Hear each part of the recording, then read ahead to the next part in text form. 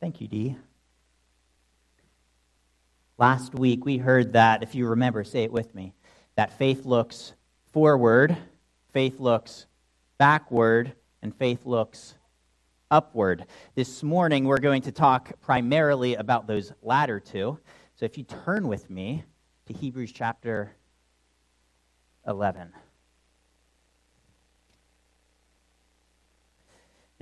Hebrews 11 is interesting as we define faith over these next weeks, because it gives a line, it defines faith, and then it gives an example of someone in Scripture who lived by faith. And today we have the first biographical piece, if you will. It defines faith in verse 3, and then it gives us the example of faith in verse 4. So let's read. It's short and sweet. Hebrews 11, verse 3 and verse 4. By faith, we understand that the universe was created by the word of God, so that what is seen was not made out of things that are visible. By faith, Abel offered to God a more acceptable sacrifice than Cain, through which he was commended as righteous, God commending him by accepting his gifts. And through his faith, though he died, he still speaks. All right, Bible trivia. How many words did Abel say? How many words? None. Over the course of this book, we have this many words that Abel uttered, and still, as we read here in verse 4, his blood still speaks. He still speaks. So this morning, we learned through the life of Abel quite a bit about faith. That's where we're going. Now, this placement here in verse 4 is huge. Right? We just defined an aspect of faith in verse 3, and then comes Abel in verse 4. What does verse 3 say about faith? What's the general concept? It's talking about through that which is visible. All this was not made by other things that are visible. So in other words, it was made by an invisible creator. Why is Abel first? Why is he the first one to be listed out of everyone? Because he was the first person to quite literally take that aspect of faith to its fullest degree. So we had Adam and Eve. They walked in the garden and they talked one-on-one with God, right? And now we have Abel, who hadn't seen God in the same way. John MacArthur probably says it most concise. Here's what he says. Abel, on the other hand, was the first man of faith. Prior to the fall, Adam and Eve had no need of faith in the same way as their descendants. They lived in the paradise of Eden and had direct contact with God. Their children were the first to have need of faith in its fullest sense. So that's why Abel is listed here, and right after we learn that faith is belief in the Creator. Right? Faith that the world, the universe, was created by the Word of God. So far, so good. I was thinking about this the other day, and it hit me like a ton of bricks. I'm like, what would it have been like to be Adam and Eve's children? Right? And then all of these like parental phrases started to flood my mind. Right? I'm pretty confident I said this 2 Wednesdays ago to a kid at youth group. Like, what were you thinking when ... What were you thinking when God gave you a brain? Use it, right? And can you imagine Cain and Abel being like, Mom, I haven't seen him. And Mom's like, well, I know, but I have experience, you don't. It would have just been so interesting to be their children, wouldn't it? They who walked and talked with God. So kids, you're not going to like this, but your parents, the Lord has put parental influences in your life, and more times than you want them to be, they're probably right. That's just a total aside. This is a complete aside. And that's why here in youth ministry, we're always about upholding the authority, that God-given familial authority that He's put down. Anyhow, total aside. Abel had need of faith to believe that God was the creator, the first man in all of history to live by faith. That's Abel. Here, let's look at Hebrews 11:4 again. By faith, Abel offered to God a more acceptable sacrifice than Cain. So he brings an offering to God.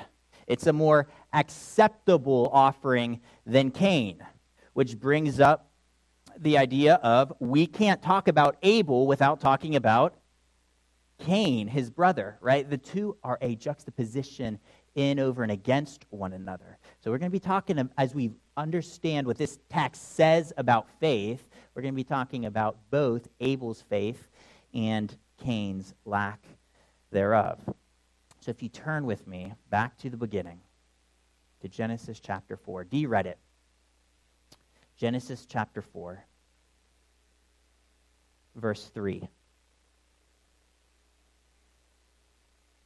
In the course of time, Cain brought to the Lord an offering of the fruit of the ground. And Abel also brought of the firstborn of his flock and of their fat portions. And the Lord had regard for Abel and his offering, but for Cain and his offering he had no regard. So Cain was very angry, and his face fell. The Lord said to Cain, "Why are you angry, and why has your face fallen? If you do well, will you not be accepted?" So here we see that there are offerings taking place. Let's review it. Who wants to be the good guys? Okay, you guys are good guys. Abel's offering is what? What does he bring to the Lord? He's bringing his firstborn, something that is important, something that is very valuable. He's bringing a firstborn of his flock. He's bringing an animal.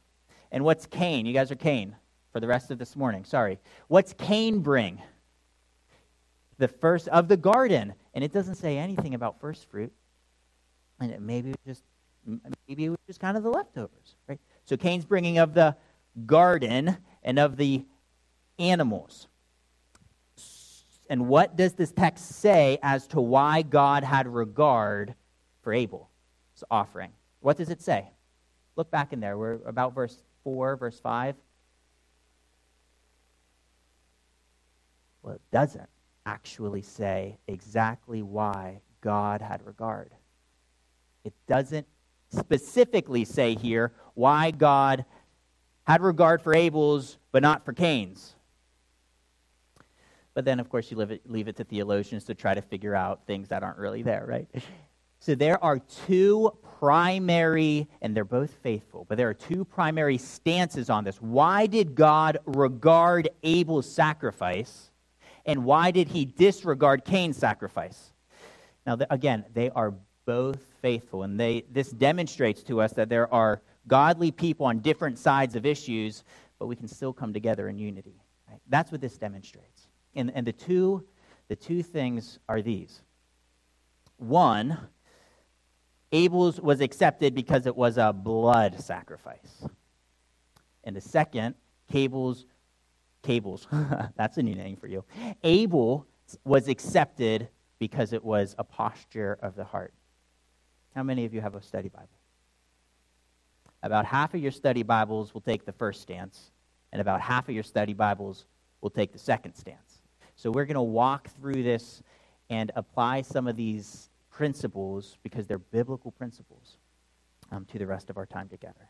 So first, Abel's sacrifice was accepted because it was a blood sacrifice. Folks of this view will point to texts like Hebrews chapter 9, verse 22. We have it here on the screen. Indeed, under the law, almost everything is purified with blood, and without the shedding of blood, there's no forgiveness of sins. So they'll say, well, God can't accept Abel unless his sins are forgiven. And without the shedding of blood, there's no sins. Therefore, Abel's sacrifice was accepted because it was a blood sacrifice. It was an animal. And they'll say this whole book, folks in this view will say this whole book is about a picture of Christ and of his blood. And so in the greater context, they'll say, well, no, it doesn't specifically say in Genesis why Abel's was accepted, but the whole book does. And they'll say, Adam and Eve, what happened after they sinned? They felt shame, right? They felt naked. And what does God then do? He kills an animal and takes its skin, and he covers their shame. So they say, well, it looks like God at some point in time must have just, through special revelation, showed up on the scene and said, all right, here is how you make offerings to me. That's what they say is, and that's demonstrated, they'll say, through like Noah. Noah takes clean and dirty animals on the ark. Well, how did he know which ones were clean to sacrifice? So they say God showed up at some point in time through special revelation and told them how to do it. And then say, well, Cain obeyed and Abel didn't. Cain gave an animal and Abel didn't. What does this view teach us about faith, or the essence of faith? It teaches us this. If indeed God really did come down and through special revelation say how an offering must be made, then Abel believed God and was totally obedient to what God said. That's a picture of faith, is total obedience. And therefore the blood of the sacrifice would have covered his sin. Faith is total obedience. That takes us to the second view, which says, what are you doing? Don't try to read into the book, into the Bible, something that's not there. It says, read it and see what it says. So, let's do it. Verse 3 and 4, Genesis 4, verse 3 and 4. In the course of time, Cain brought to the Lord an offering of the fruit of the ground, and Abel also brought of the firstborn of his flock and their fat portions. It doesn't say anything as to, well, God showed up and did this and did that and said this. It doesn't. And Hebrews doesn't give us too much of an inclination either as to why Abel's sacrifice was accepted and Cain's wasn't, except one thing. What? By faith. By faith, Abel offered to God. So, we know that God loves a cheerful giver, and we know that God requires our best. When we seek first his kingdom, his righteousness, then these things will be added to you. There are passages, and like the widow's mite, Ananias and Sapphira, love the Lord your God with all your heart, with all your soul, with all your mind, with all your strength, with all of your all. And Abel, by faith, we read, gave his best. He gave his firstborn, and trusting. And what happens when you give your firstborn or your first fruit, that which comes first to you, what are you effectively doing? You're saying, God, I don't know that another one's coming, but I'm going to trust you to provide. God requires our all.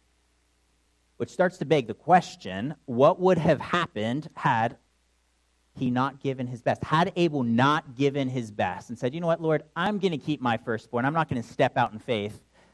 I'm not going to worship fully. I mean, Malachi talks about that, doesn't he? In Malachi 1. And this is verse 6, 7, 8 in Malachi. Present that to your governor, or present blemished sacrifices to your governor. Will he accept or show you favor, says the Lord of hosts? Cursed be the cheat who has a male in his flock and vows it, and yet sacrifices to the Lord what is blemished. For I am a great king, says the Lord of hosts, and my name will be feared among the nations. Had Abel brought something second rate, it could be a different outcome. Cain gave his second rate. He gave that which was second hand to the Lord. And what was the result? How often are we in that same place, kind of as Cain, where we half-heartedly give, where we roll into bed one night and say, oh my goodness, I'm going to pray today. And we mumble a prayer on our bed as we drift into sleep as our primary prayer time. How often are we, and this is just an example in my mind, when an offering plate passes, and I'm going, I forgot to, and I feel like I just should, but it's so often not wholeheartedly. How often are we like Cain, giving half-hearted worship to God. So what is this second view? The second view that Abel totally trusted God, that Abel gave his best to God. What does this teach us about faith, or the essence of faith? And it's this: that faith is an utter reliance on God himself. We must bring everything to the God who deserves everything, complete worship. And in that utter reliance, knowing that he who owns the cattle on 1,000 hills will provide when we give our best. About a year ago, I was wrestling with this concept, because time and time again, the Bible uses the term firstborn, first fruits, giving of your best. And at the time, I had a search firm, right? I was a recruiter. And in my mind, I had said, all right, so income, personal income is one thing, but business income is another. And this, I'm just here to stir the pot, just to get us thinking. And okay, so personal income is one thing. And then I started thinking, first fruit. Lord, what does it look like on my financial statement to give the first fruit of income to a company? Because, of course, you're just going to give off of net profit. At least that's where my mind was. And then I just started thinking, well, should I give off of gross revenue, gross profit, EBITDA? Like, what does it mean nowadays with first fruits? And as I was wrestling with this question, by the way, I still haven't come to an answer.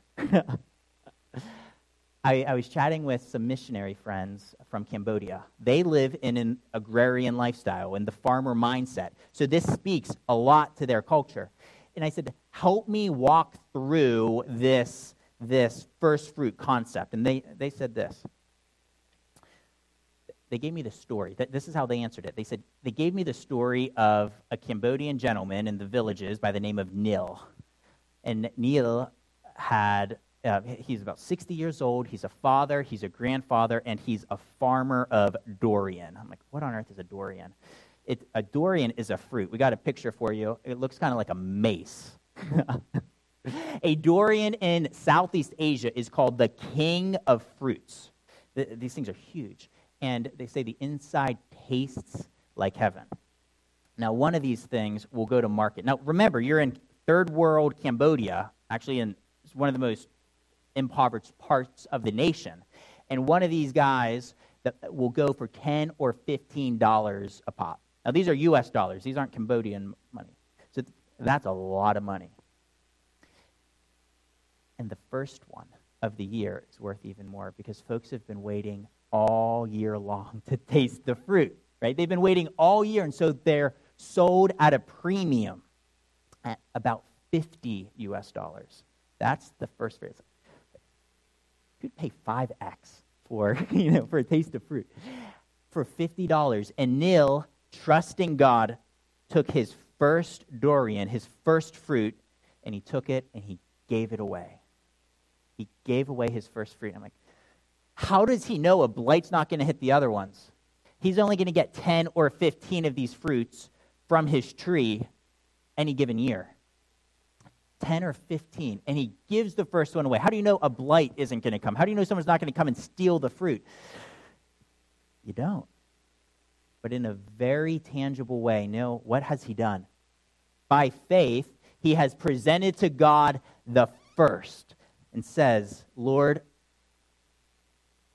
I'm stepping out by faith. It's yours. It's yours. I want to demonstrate that kind of faith. That's the kind of faith that Abel demonstrated with bringing the firstborn of his flock. And by the way, what does Genesis chapter 4, verse 4 say? What did Abel bring? Did he just bring one firstborn? So that word firstborn, it can be singular or plural. We're not really sure, but the writer tips his hand to us. Of the firstborn of his flock and of their fat portions. So this is probably some sizable offering, some best, a sizable offering from Abel stepping out in faith. All right. Well, let's press on. Hebrews 4:11.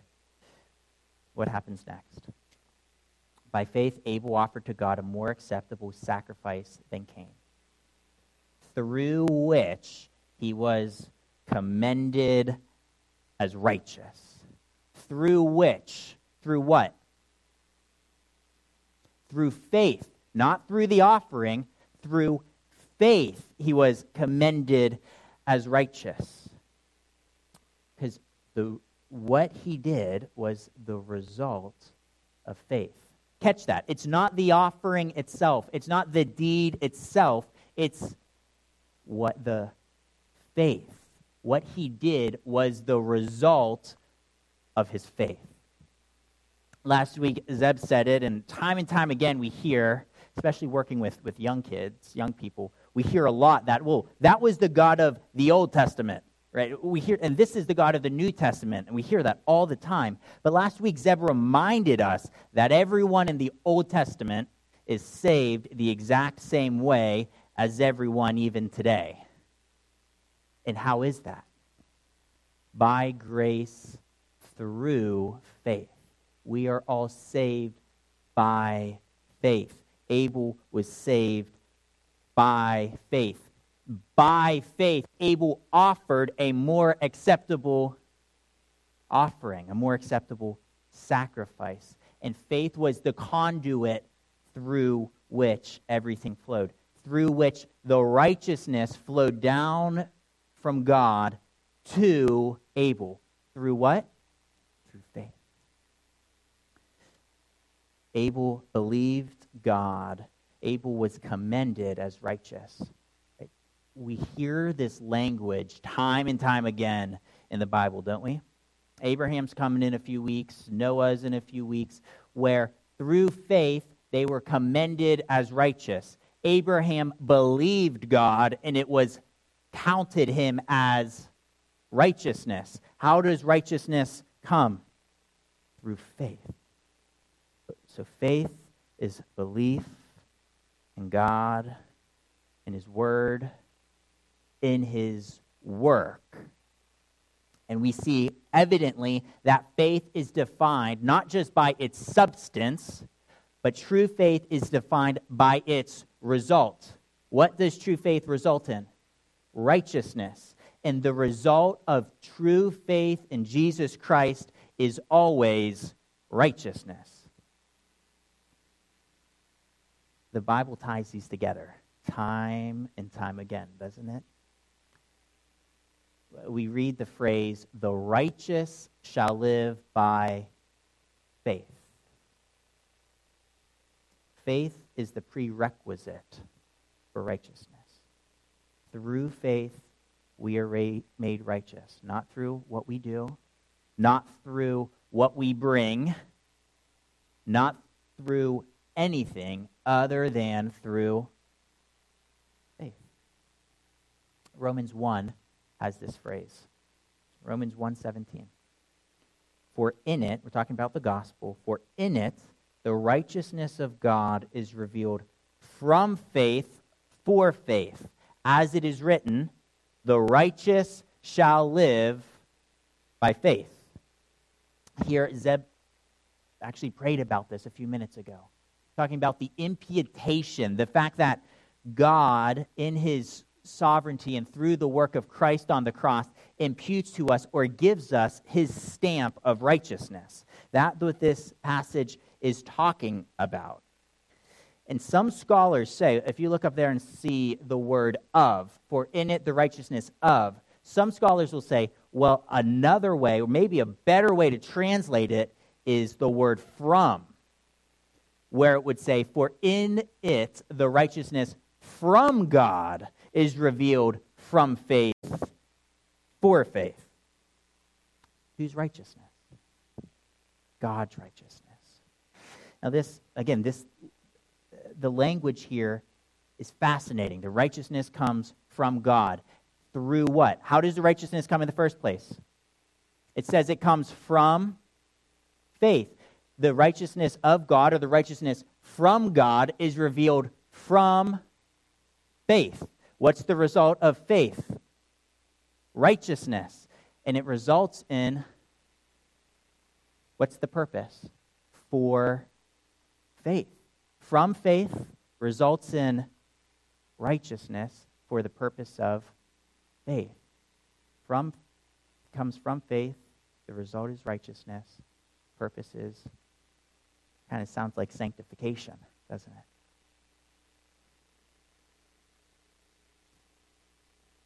We see this language, again, time and time again. Hebrews 10, I'll just read this now. We'll come back to it in a moment. Hebrews 10:38, this is immediately before this passage. But my righteous one shall live by faith, and if he shrinks back, my soul has no pleasure in him. The righteous shall live by faith. The origin comes from Habakkuk, chapter 2. This phrase comes from Habakkuk, chapter 2.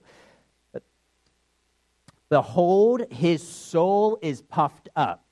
It is not upright within him, but the righteous shall live by faith. I don't know about you, but that sure sounds like Cain. And then like Abel, doesn't it? Behold, his soul is puffed up. It is not upright within him, but the righteous shall live by faith. So friends, are we living by faith, or is our soul puffed up within us? So far, we've seen that faith is full obedience to God, to his word. That it is utter reliance on him, and it is offering our best worship to him. And we've also seen that faith, true faith, always results in righteousness, and that the righteous shall continue to live how? By faith. All right, back to home base. Home base here in Hebrews 11. By faith, Abel offered to God a more acceptable sacrifice than Cain, through which he was commended as righteous, God commending him by accepting his gifts. And through his faith, though he died, he still speaks. Through his faith, he was commended as righteous. And what was the result of Abel's righteousness? What was the result of his righteousness, at least on an earthly sense? Well, John tells us in 1 John 3, he says, we should not be like Cain, who was of the evil one and murdered his brother. And why did he murder him? Because his own deeds were evil and his brother's righteous. His righteousness led to his death. His faith led to his death. But even still, through his faith, what did we read? Though he died, Abel still speaks. Abel died because he was righteous, his brother evil. Now, if we may send her in a page before, the end of chapter 10, the end of Hebrews chapter 10. This is the larger context. This is the reason why Hebrews 11 was written. Verse 38 and 39. But my righteous one shall live by faith, and if he shrinks back, my soul has no pleasure in him. But we are not of those who shrink back and are destroyed, but of those who have faith and preserve their souls. That is why Hebrews 11 was written, so that the Jews in the day to whom this was written would not fall back into Judaism, would not fall back to something that they knew, would not fall back to something comfortable, but that they would press on and preserve their souls, that they will put all of their faith in Jesus, that they will continue on despite what might come down the road, and through their faith, what? They are commended as righteous, and they continue to live by faith, for the righteous shall live by faith. Though Abel died, because of his faith, through his faith, he still speaks. His righteousness and his faith still speak to us today. And more importantly, he was accepted by God.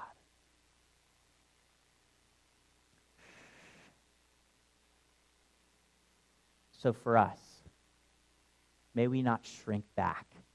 May we not shrink back, but may we persevere with folks like Abel and the many more we will be speaking of in the coming weeks. May we grab on and press on in faith despite what may come. Again, back to 1 John chapter 3. What happened? What does John say as to why Abel was killed? Because of his faith.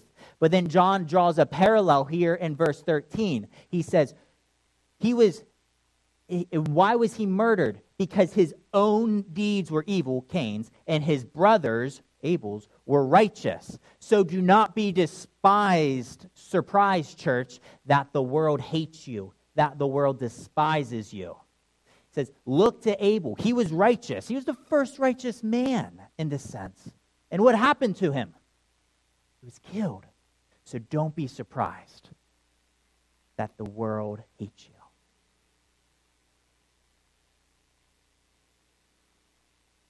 We read it last week in 1 Peter, didn't we? That through many trials and sufferings, your faith may be, what? Tested. The genuineness of your faith may be tested, though for now, for a little while. No matter the difficulties, no matter the surgeries, as we talked about earlier, or the diagnoses, or the terrible diseases that ravage our hearts, our minds, even our bodies, the relationships, or the 76% of Americans who think the economy is going to go like this. No matter what, the true faith perseveres. It also perseveres through the best of times, when we so easily drift, does it not? Doesn't that just spark a flame? Doesn't that just spark a flame that Abel's blood still speaks to us today through his righteousness, and that God, thousands of years later, has not disregarded him, but God has accepted him through his faith?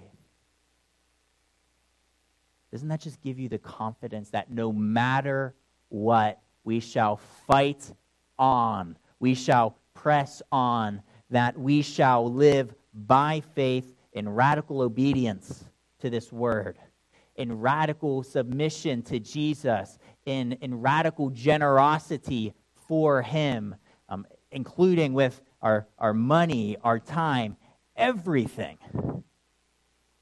With VBS, that's next month. With VBS, next month, just saying, Lord, we want to step forward and obey. That's the legacy of Abel's blood. And for you and for me, isn't it such a joy to press on? And yet, as much as he compels us, his blood, his story compels us to press on, his blood is nothing compared to Jesus. Let's finish in Hebrews chapter 12. Verse 22 through 24. But you have come to Mount Zion, and to the city of the living God, the heavenly Jerusalem, and to innumerable angels in festal gatherings, and to the assembly of the firstborn who are enrolled in heaven, and to God, the judge of all, and to the spirits of the righteous made perfect, and to Jesus, the mediator of a new covenant, and to the sprinkled blood, catch this, and to the sprinkled blood that speaks a better word than the blood of Abel. I didn't realize how much Abel showed up in the Bible. Jesus' blood speaks a better word than Abel. Abel's blood still speaks to us today to press on.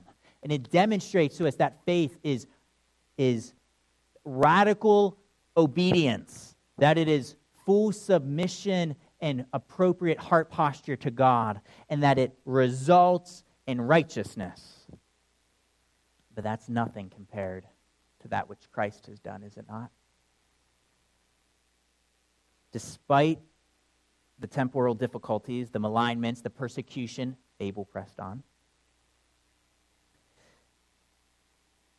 Complete submission to Jesus, utter reliance and faith anchored in God, and the righteous shall live by faith, from faith, and for faith. Abel's blood helps us to understand the very essence of faith, but it is totally powerless to cover my sin, to cover your sin. The blood of one so much greater does that, does it not?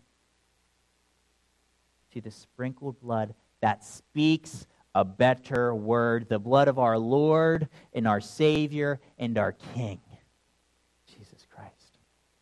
And because of that sprinkled blood, friends, we can swing out into eternity with full assurance that God has given us his stamp of righteousness.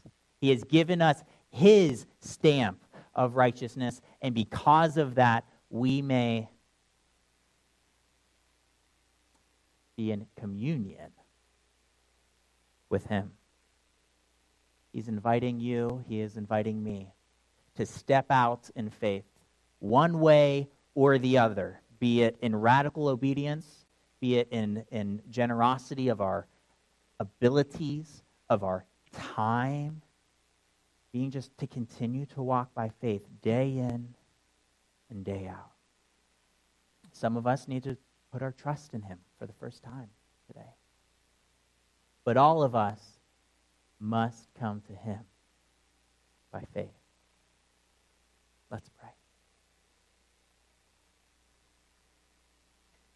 Our Father in heaven, we have seen this morning that Abel's blood is even a joy to us because it drives us to press onward. Lord, that you, even then as you do today, it is faith, that you, through faith, commend as righteous. So, Lord, may we bring to you a full sacrifice of praise. Lord, may we bring to you a faith that is full of reliance on the King himself, on Jesus himself, whose blood covers, even expunges our sin. Or to you, who is the mediator of a new covenant, Lord, would you help us step out in faith day in and day out. And even now, will you give each one of us that one thing that you're saying, take that step. Press on in faith. Lord, would you help us? Would you be with us this morning? In Christ's name we pray.